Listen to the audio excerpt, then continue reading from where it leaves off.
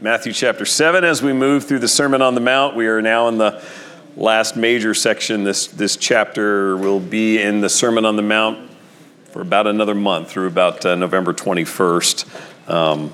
And then we'll complete this study and move into the Advent season already. Hard to believe. All right, how many of you married folk have ever thought your spouse said or did something wrong? You can tell the truth, right? How many of you unmarried folk have ever thought a parent or close friend said or did something wrong? All right. It should be every hand by now. If you're still left, have you ever thought anyone said or did something wrong in your life? Okay? Let's go there. We've all experienced being close to someone who said something, did something that was wrong. Maybe it was offensive. Maybe it was obvious to us what they were doing. It seemed sinful in some way. Maybe they didn't even see it, or maybe our perception of the problem was misguided too. Maybe what we were seeing, we weren't fully understanding. We've all been there and done that. Assuming that the other person is brother or sister in Christ, Jesus says something here in the Sermon on the Mount in Matthew chapter 7 that is help for us. It speaks to us in how we engage with other people, particularly when it's that difficult situation of going to someone when we believe that something they've said or done is wrong. How we sort of confront in those situations in a loving way. And so, in fact, Jesus says here something we should not do and something we should do in Matthew 7, verses 1 through 5, particularly when I'm engaging with a brother or sister in Christ. We'll go through that, and then we'll look at verse 6. There's a little bit of an abrupt shift between verses 5 and 6, but there's still this theme of making judgment, although it's with a different people in verse 6. In this case, he's talking about dealing with some unbelievers. We'll get to that in a moment. But let me read verses 1 through 5, and then let's talk about it and look at what it says. Matthew 7, verse 1, "Judge not that you be not judged. For with the judgment you pronounce, you will be judged, and with the measure you use, it will be measured to you. Why do you seek the speck that is in your brother's eye, but do not notice the log that is in your own eye? Or how can you say to your brother, let me take the speck out of your eye when there is the log in your own eye? You hypocrite. First, take the log out of your own eye, and then you will see clearly to take the speck out of your brother's eye." We need to start by being very clear as to what this is not saying.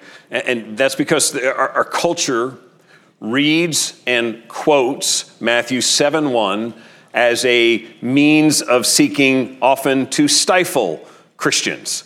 Matthew 7:1 gets rolled out on a number of occasions under the guise of, don't you know Jesus said you're not supposed to judge?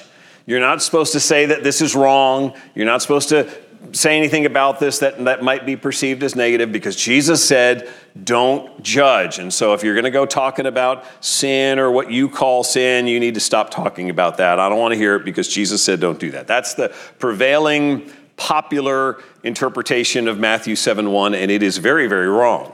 And we know it's wrong because in this very context, when we get down to verse 6, we're going to see Jesus reaching a judgment. He's talking about people who are adamantly and violently rejecting the word of God, and he is making the judgment that their actions are akin to that of dogs and pigs. And so there's judging involved in that. When you get down to verses 15 and 16 of Matthew 7, he's talking about identifying false teachers.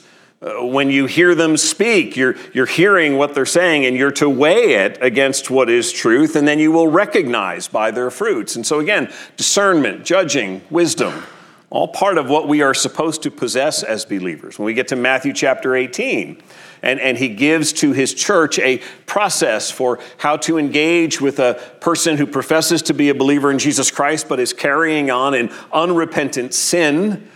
The sequence that he walks us through there, it involves judgment. It involves making a judgment that includes witnesses to try to be sure that we're being careful about that so that we confront someone who's carrying on an unrepentant sin.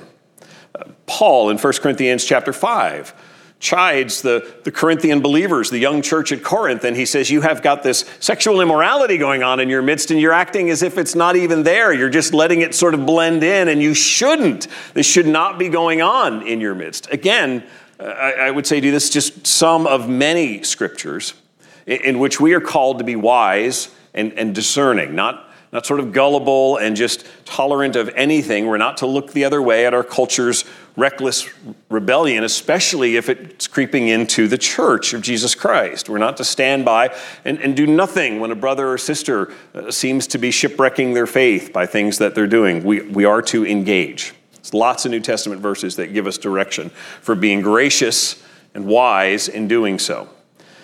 But we are not to be sinful judges.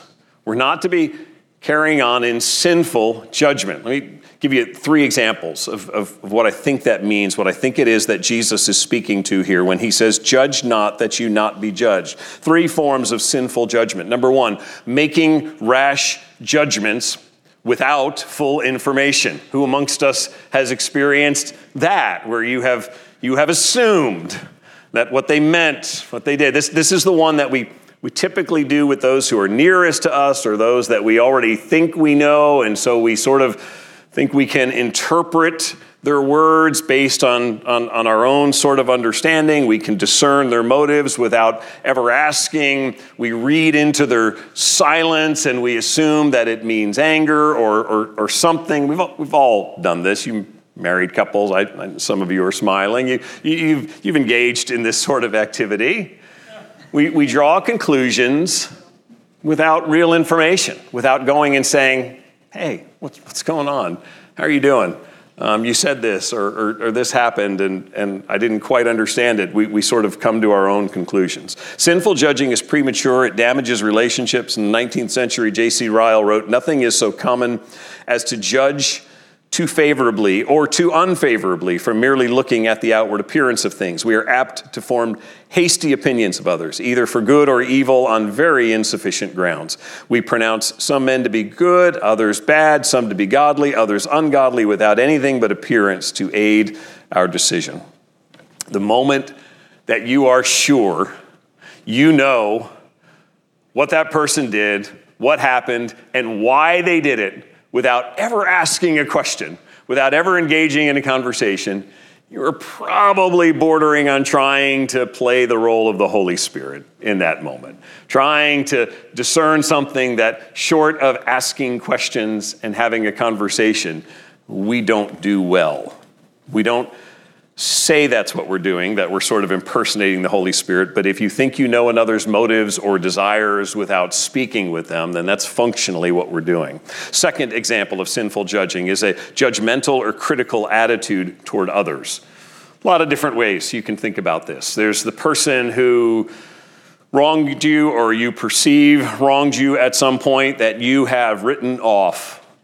Done with that person. I will have nothing to do. There is just no way that they could sort of earn their way back into my favor. There's a chance that you're struggling with some judgmentalism if that's sort of the attitude of just cutting them off.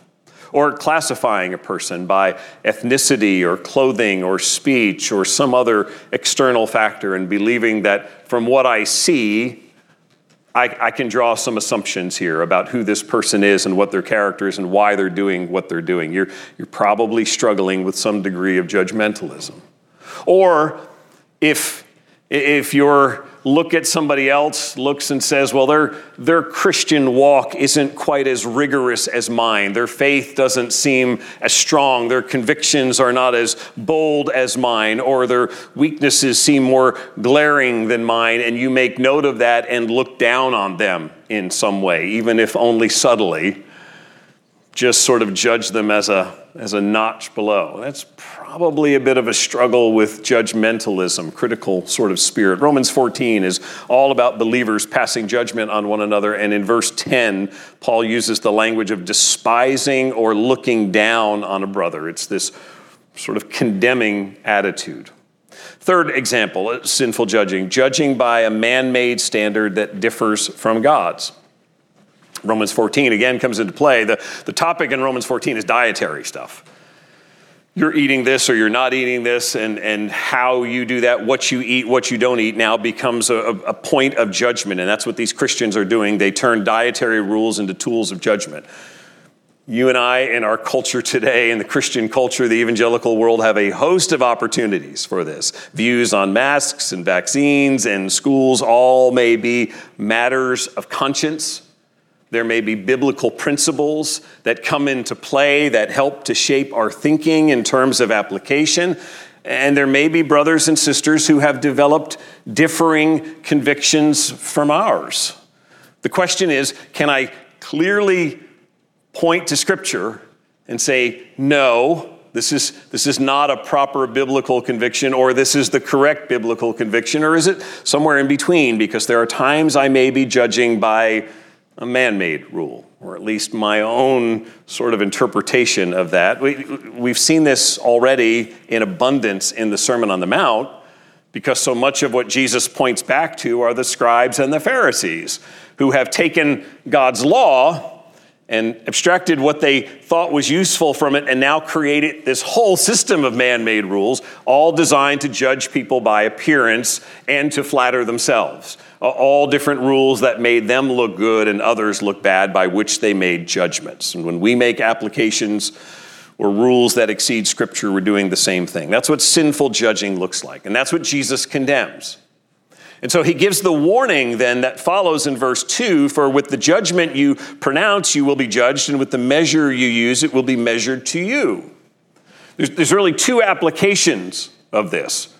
The one is sort of on the horizontal level, and that is if you're the kind of person who is sort of marked by that critical attitude, who doesn't like giving people the benefit of the doubt, who's very hard on other people, then don't be surprised if other people sort of treat you the same way. That's not a justification. I don't mean to say that somehow they're right for doing what they're doing in response, but in some way what Jesus is saying is true, and that is if you're going to sort of dish this out and be this kind of judgmental person, don't be surprised if others are not as willing to give you the benefit of the doubt when the opportunity arises. The more serious implication of what Jesus says in verse 2 is facing the judgment of God. In Romans chapter 2, verse 1, it says, "Therefore, you have no excuse, O man, every one of you who judges, for in passing judgment on another, you condemn yourself, because you, the judge, practice the very same things. We know that the judgment of God rightly falls on those who practice such things." He's saying, if this is how you see yourself, that you, the judge, you're the one who's going to determine everything that everybody else is doing wrong and be very critical in spirit toward others, understand there is one impartial and true judge, and you will be held accountable by him.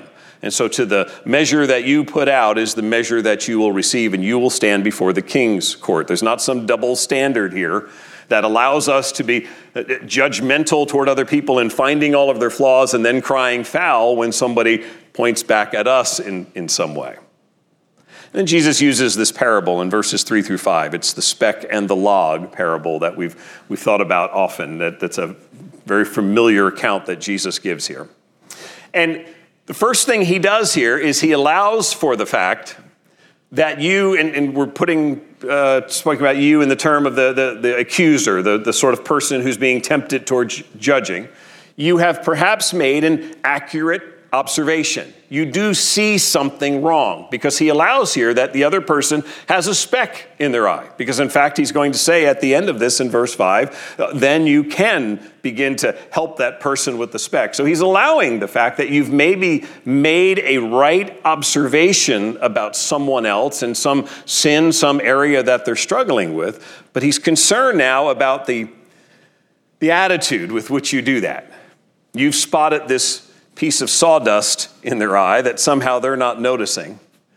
And what he's saying here is the one who judges sinfully, who has this critical attitude, is plowing forward, outstretched hand, pointing, trying to point at that little speck, when in reality, as Jesus describes it, their own vision is impaired by this log that they can't even point straight, because they can't even clearly see what it is they're going after, because they're so blind to their own sin, their own foolishness. He's focused on something relatively small in another's life, while seemingly being oblivious to some significant shortcoming in his own life. And so that's why Jesus then says in verse 5, you hypocrite, first take the log out of your own eye, and then you will see clearly to take the speck out of your brother's eye. There are 3 uses of first in the Sermon on the Mount by Jesus. 3 times he uses the Greek word protos, which would mean of utmost importance, first of all or most importance. And this is the 3rd one. I just want to draw your attention to the other 2 previously. We've talked about the one in particular because I meant to last week and I really didn't. But in each of these instances, Jesus is talking about this is what life looks like in my kingdom. This is what it looks like to be a citizen of mine and how you should live lives that are different. But in each one he says, but first, you really need to do this. Here's what uniquely sets apart those who are followers of Christ. Matthew 5:24 was one of these. This is you're getting ready to present your gift at the altar, and then you remember that your brother or sister might have something against you. What comes to mind is there's some suspicion in your mind that there is somebody who heard what you said or reacted or in some way has something against you. And you've sort of blown it off, and now you're continuing on with worship. And Jesus says, stop. First, go and be reconciled. Put your gift down, stop your act of worship, and go find that person and be reconciled. Pursue peace as far as it depends on you. Second one was Matthew 6:33, and this was the one that we looked at last week. When you are tempted to seek after things of the earth. Remember the passage on anxiety, and one of the things he talks about is that seeking treasure on earth, this goes all the way back to the worshiping God and worshiping stuff. When you become consumed with material security, earthly treasure, these sorts of things, they will distract you and they will make you anxious. His response to that was, so first, it's not just stop doing that, first, worship God. Seek first his kingdom and his righteousness. The priority if you're dealing with anxiety, the very first priority is to know what does God call me to do? What is righteous according to him? Prioritize the pursuit of the king and his ways. Then here's the 3rd one. It's this one in Matthew 7, verse 5. Brother or sister has some speck, something's off, they're in need of ministry. But he says, before you rush in with the correction, before you're right there with the exhortation, not saying there's not a place for it, but before you do that, first, he says, stop and examine, pause, and check your own heart. Examine your own motives. Consider why this is something that is hitting me in this way. Well, what am I seeing here? Am I doing something here that's antagonizing this or that's ramping this up? First, stop and look in the mirror and check to see, is there some crazy plank that's sitting right in front of my own vision that's distorting how I'm looking at this? I just want to encourage you here, and you can apply this to dealing with conflict. You can apply this to doing what we do as brothers and sisters in Christ when we try to help somebody else. This passage should be big in your toolbox of how to deal with these kind of difficult situations. It should be high on your list of how I'm supposed to do these things. Matthew 7, 1 through 5 should be something that you have in mind, because whether or not you started the argument, whether or not it seems as if the other person is entirely wrong in this and you're just coming along to try to help them, whether or not there's some disagreement here and you're scoring it as 50-50 or 80-20 and the 80's probably on that person, right? Don't go rushing in pointing the finger of blame. If your number one priority, when there has been some kind of falling out, some kind of conflict, if your number one priority in pursuing that person is to hear them say, I was wrong and I'm sorry, if that's the words that you are just most wanting to hear, you are probably going in with the wrong attitude. You probably will make things worse, or you will be disappointed, or you will be shocked to find that in the other person's mind, their first priority is hearing you say, I'm sorry, I was wrong. And you will be at a stalemate. That's why this passage is so crucial. The call here is to own my own sin first. It is to check my own heart first. Doesn't mean that every time you're trying to minister to someone in need, or every time there's a conflict that you've necessarily sinned. What it does mean, though, is I do need to pause and say, I got anything going on here that's going to create a problem? Is there anything going on in my own heart that I've brought to this table of problems or conflict? Consider how my words, my tone of voice, my silence, my action, my inaction may have instigated or elevated a situation. Take care to see if there is a log in your own eye first, because that's what you and I have control over. Whether or not that other person ever gets to the point of saying, yep, thank you for helping me with that speck. I can't control that, but I can control my own response and how I approach that person, and being sure that I've examined my own motives in doing so. The aim for conflict resolution, for ministering to somebody with a speck is ultimately, the ideal here is two parties who remember that I'm a sinner and I'm flawed and I need help, and who come together and meet one another saying, listen, what I said or did was wrong, and I'm asking your forgiveness. That's the goal in this, is to bring humble people together to minister to one another.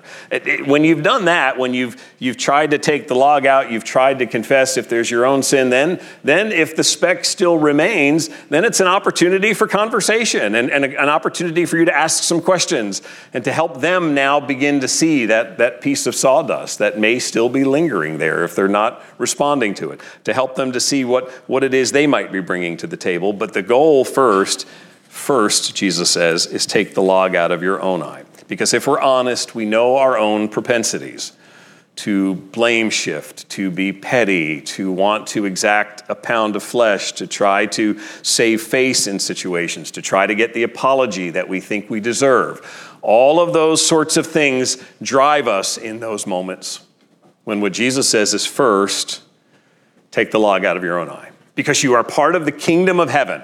And the mark of the kingdom of heaven, actually we could go back to the marks and the Beatitudes, is to be merciful. It is to be humble. It is to be eager to forgive and to pursue peace. And if those are our marks, then we are desiring to go ahead and be humble before the other person, knowing I still struggle with sin, taking responsibility for what I've brought to the table, and then asking God for the opportunity to serve that other person. All right, with that in mind, let's finish with verse 6. Let's read the verse. Do not give dogs what is holy, and do not throw your pearls before pigs, lest they trample them underfoot and turn to attack you.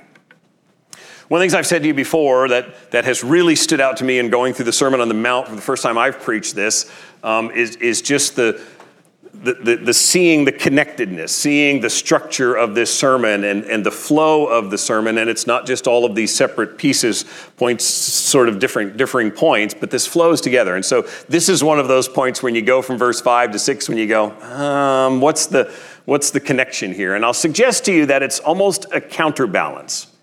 It still has to do with judging. The judging in verses 1 through 5 is amongst those in the kingdom, those who are followers of Christ, and how we're to be humble and patient and self-examining. The judging in verse 6 now is actually it's actually making a more severe judgment, because it's having to do with our dealing with the world and with some who are adamantly opposed to the gospel of Jesus Christ, who do not want anything to do with the teaching of God's word. And so he's sort of flipping it at this point and saying, okay, I've got you to slow down a little bit on your judging. And next time conflict comes up this week, you're going to pause and think about that log. So you slow down. But there are situations where you do have to make severe judgments that may feel harsh. And Jesus is teaching us here that there may be opportunity for that. As we engage with the world, we engage as salt and light. Jesus said that back in chapter 5. Salt in the sense that we have a preservative effect in the world. The world is decaying around us. There is sinful moral decay around us. And the idea is that as believers, we should live so differently. People should see the righteousness of Christ, that God should be using that to have an influence on the world around us, something that slows down the decay. And then light. We're called to not simply be moral for the sake of saying, look, I'm a moral person. I am this way because of what Jesus did. And I want to point you back to Jesus Christ and pointing them to the gospel of Jesus Christ. But our witness of the gospel, our going out into the world as salt and light, also does not allow for us to offer up the gospel as if it's just some sort of optional menu item. As if I've got something nice here. You're a decent person who wants to be more successful or more happy or more at peace. So why don't you try Jesus? Let me pitch a little Jesus to you and see if that works. And if you can sort of add Jesus to what's going on.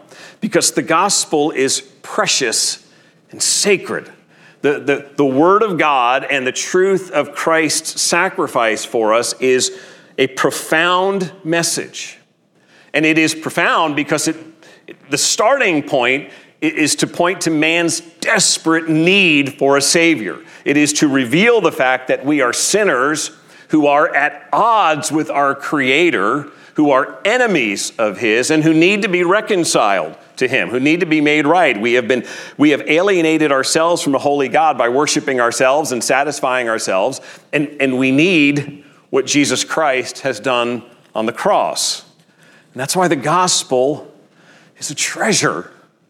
The truth of what Jesus Christ has done is the most valuable thing that we know or have. It is that the sinless Son of God gave His life on the cross, suffered brutally, and experienced the wrath of His Father, taking our sin on Himself and experiencing the judgment that we so rightfully deserve, and then rising from the dead in order that He might offer to us eternal life and forgiveness. That is the treasure of the gospel. And listen, we know this. If you've done any efforts at sharing the gospel with people, you know that we are called to be faithful and salt and light, and we do that, but we also know that apart from the gracious work of God to open blind eyes, that many, many people reject the gospel. You and I can look back on our own testimonies and see periods of life where we were not embracing Jesus Christ. And suddenly, by God's grace, suddenly the gospel became something that we realized was beautiful and glorious, and we turned to Christ. There are those, however, that Jesus is speaking of in verse 6, where He's getting into the manner of that rejection. There are many who reject. But His point in verse 6 is there are some whose rejection He describes as being akin to that of dogs and pigs. Dogs and pigs, not necessarily a category of two animals that we usually pair up. And that's because we're not thinking like first century Jews in terms of categories of very common, unclean animals.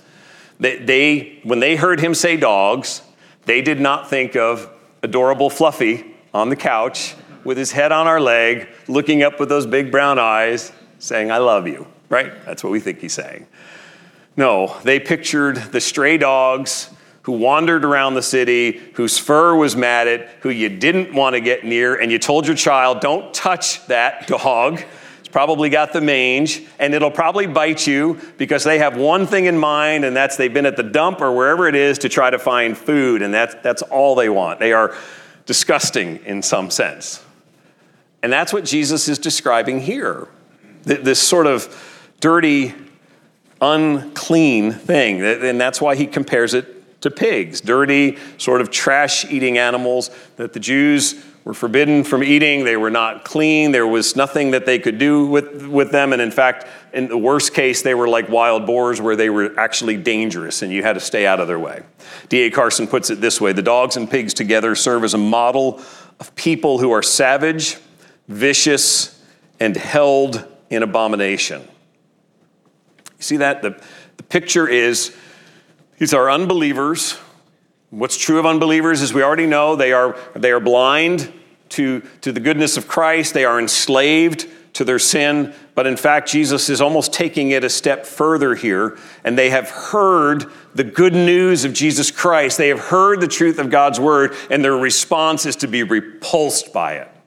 They don't want to hear it. It just stirs up anger. They are provoked by the idea that there is a holy creator God to whom they must answer in some way, and they have no desire to continue to hear this gospel of Jesus Christ or their need of a Savior. And the warning from Jesus is that there are mockers, people who don't just decline the gospel, but who do so with malice. They are not ambiguous about denying the fact that, listen, I don't care what you believe, there is no God, I don't have to answer to anybody, and I don't want to hear about your Jesus. Don't start talking about my sin. That's your category, your definition, and they have rejected it outright, and they find the message of the cross to be absurd and wrong. And what Jesus is saying here in verse 6 is that to repeatedly urge those people to believe in him, he says, it's like taking something holy and sacred and holding it out in front of the pack of stray dogs and saying, here, got something really nice for you. And hoping that they don't just attack you in the process, or taking costly and precious pearls and scattering them on the ground in front of pigs, and the only reaction is the pigs become violent when they find they can't eat them. These are inedible, and they are angry because of what you've put down there. And that's what Jesus is describing here. Now, keep in mind, the prior warning about judgmentalism is this does not, in fact, the prior warning forbids us from prejudging people. In other words, by going by their appearance, their clothing, the words that come out of their mouth, their lifestyle, whatever it is, and saying, that person's just not worthy of the gospel, or I know that person will reject the gospel. No, that's not what he's talking about here. What he's talking about is people who have already heard the truth, and their reaction to it is angry and hostile. There comes a point, and this is a hard teaching, this is a difficult teaching, but there comes a point when he's saying at some level, this is a shake the dust off your feet and plead to God for him to be merciful to this individual and to bring that person to repentance and to ask God for wisdom to move on now to someone else. Maybe there's another neighbor or a coworker or a family member, and this one has simply mocked or been angry or violent, in fact, at the incredible precious treasure of the gospel. Jesus is saying, at some level, there's a time for saying, okay, this is precious what I've got, and I need to bring it now to someone else, and I need to proclaim it elsewhere. What is abundantly clear from this passage, and let me just say that this is one of the hard sayings of Jesus, Matthew 7:6.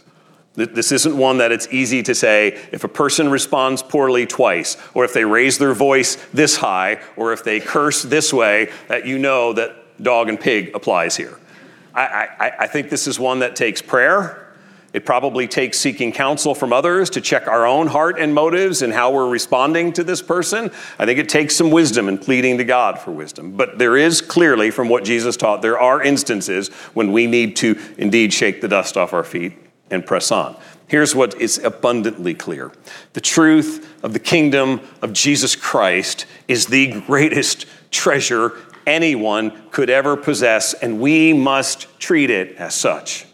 Jesus will go on, and Matthew will record in Matthew 13, Jesus saying, the kingdom of heaven is like a treasure that's hidden in a field, which a man found and he covered up, and then in his joy he goes and sells all that he has and buys that field. He wants to be sure that that treasure is there, so he covers it and runs off to the real estate agent to make the transaction so he can buy that field because it's got the greatest treasure in the middle of it that he has ever seen in his life.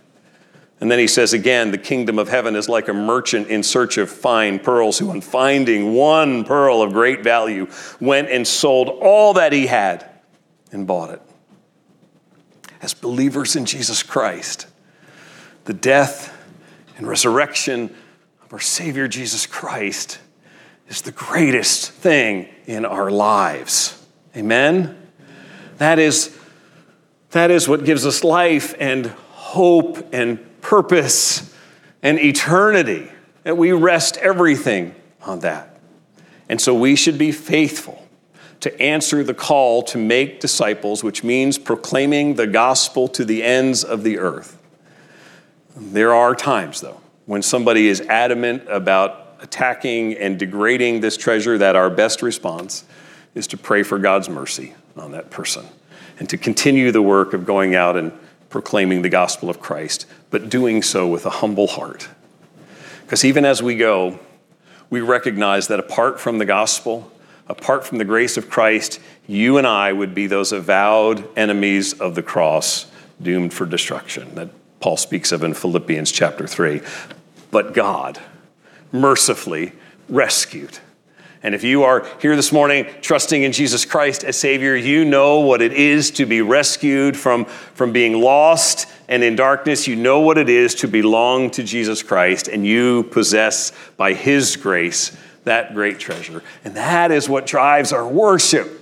That's what drives our living and our serving, and even our going to a brother and sister who's struggling with a speck, and having prayerfully examined our own heart, carefully ministering to them and graciously ministering to them, because we have been blessed with this sweet treasure, which is Jesus Christ.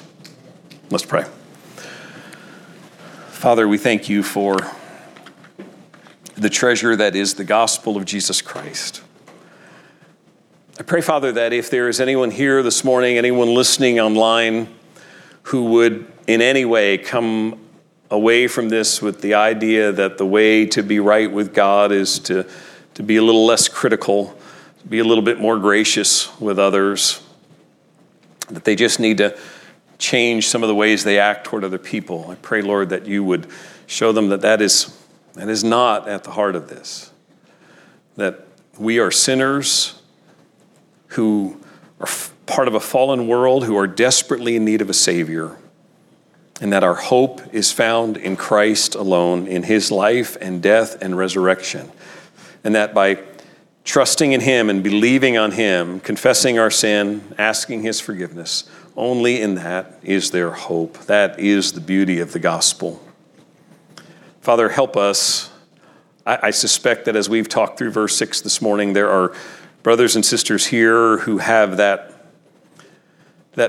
antagonistic family member, that angry friend, that person whom they have tried to speak of Christ to and have been rebuffed angrily. Pray, Lord, that you would grant wisdom, that you would give them a peace about the work that they have done in seeking to scatter seeds, to speak of Christ. Father, if indeed it is the work of your Spirit for them to press on, then we plead for your mercy on that one who is lost and who so desperately needs Christ. And Father, I pray for us as a body of believers, Lord, that we would be faithful to your truth, that we would be unafraid to call sin, unafraid and unashamed to stand up for what is holy and right and true, but that you would graciously guard us from the sort of judgmentalism that would mark us as those people who think they're better than others, who stay away from other people, who seem to have no connection. May we be like Christ and be amongst those in our community who need him. May we be serving, may we be loving and proclaiming the truth of Jesus Christ. Help us in our homes to apply these truths, to examine our own hearts. We pray that your Spirit would give us the conviction and the assurance that identifying sinful thoughts and deeds and motives in our own hearts leads us on the path to reconciliation. If we will see these things and repent of them, confess them, that you are gracious and generous to forgive us. And so help us to see that this place that the world would think is vulnerable, that is sort of bearing our soul, that it's a good place to be because our confidence is fully in you. It is not in ourselves. It is in our true belief that Christ alone is the one perfect one whose sacrifice for our sin was complete and sufficient. Lord, help us to live out this sort of graciousness toward one another, not being sinful judgers. We need your help to do that. We pray it in Jesus' name. Amen.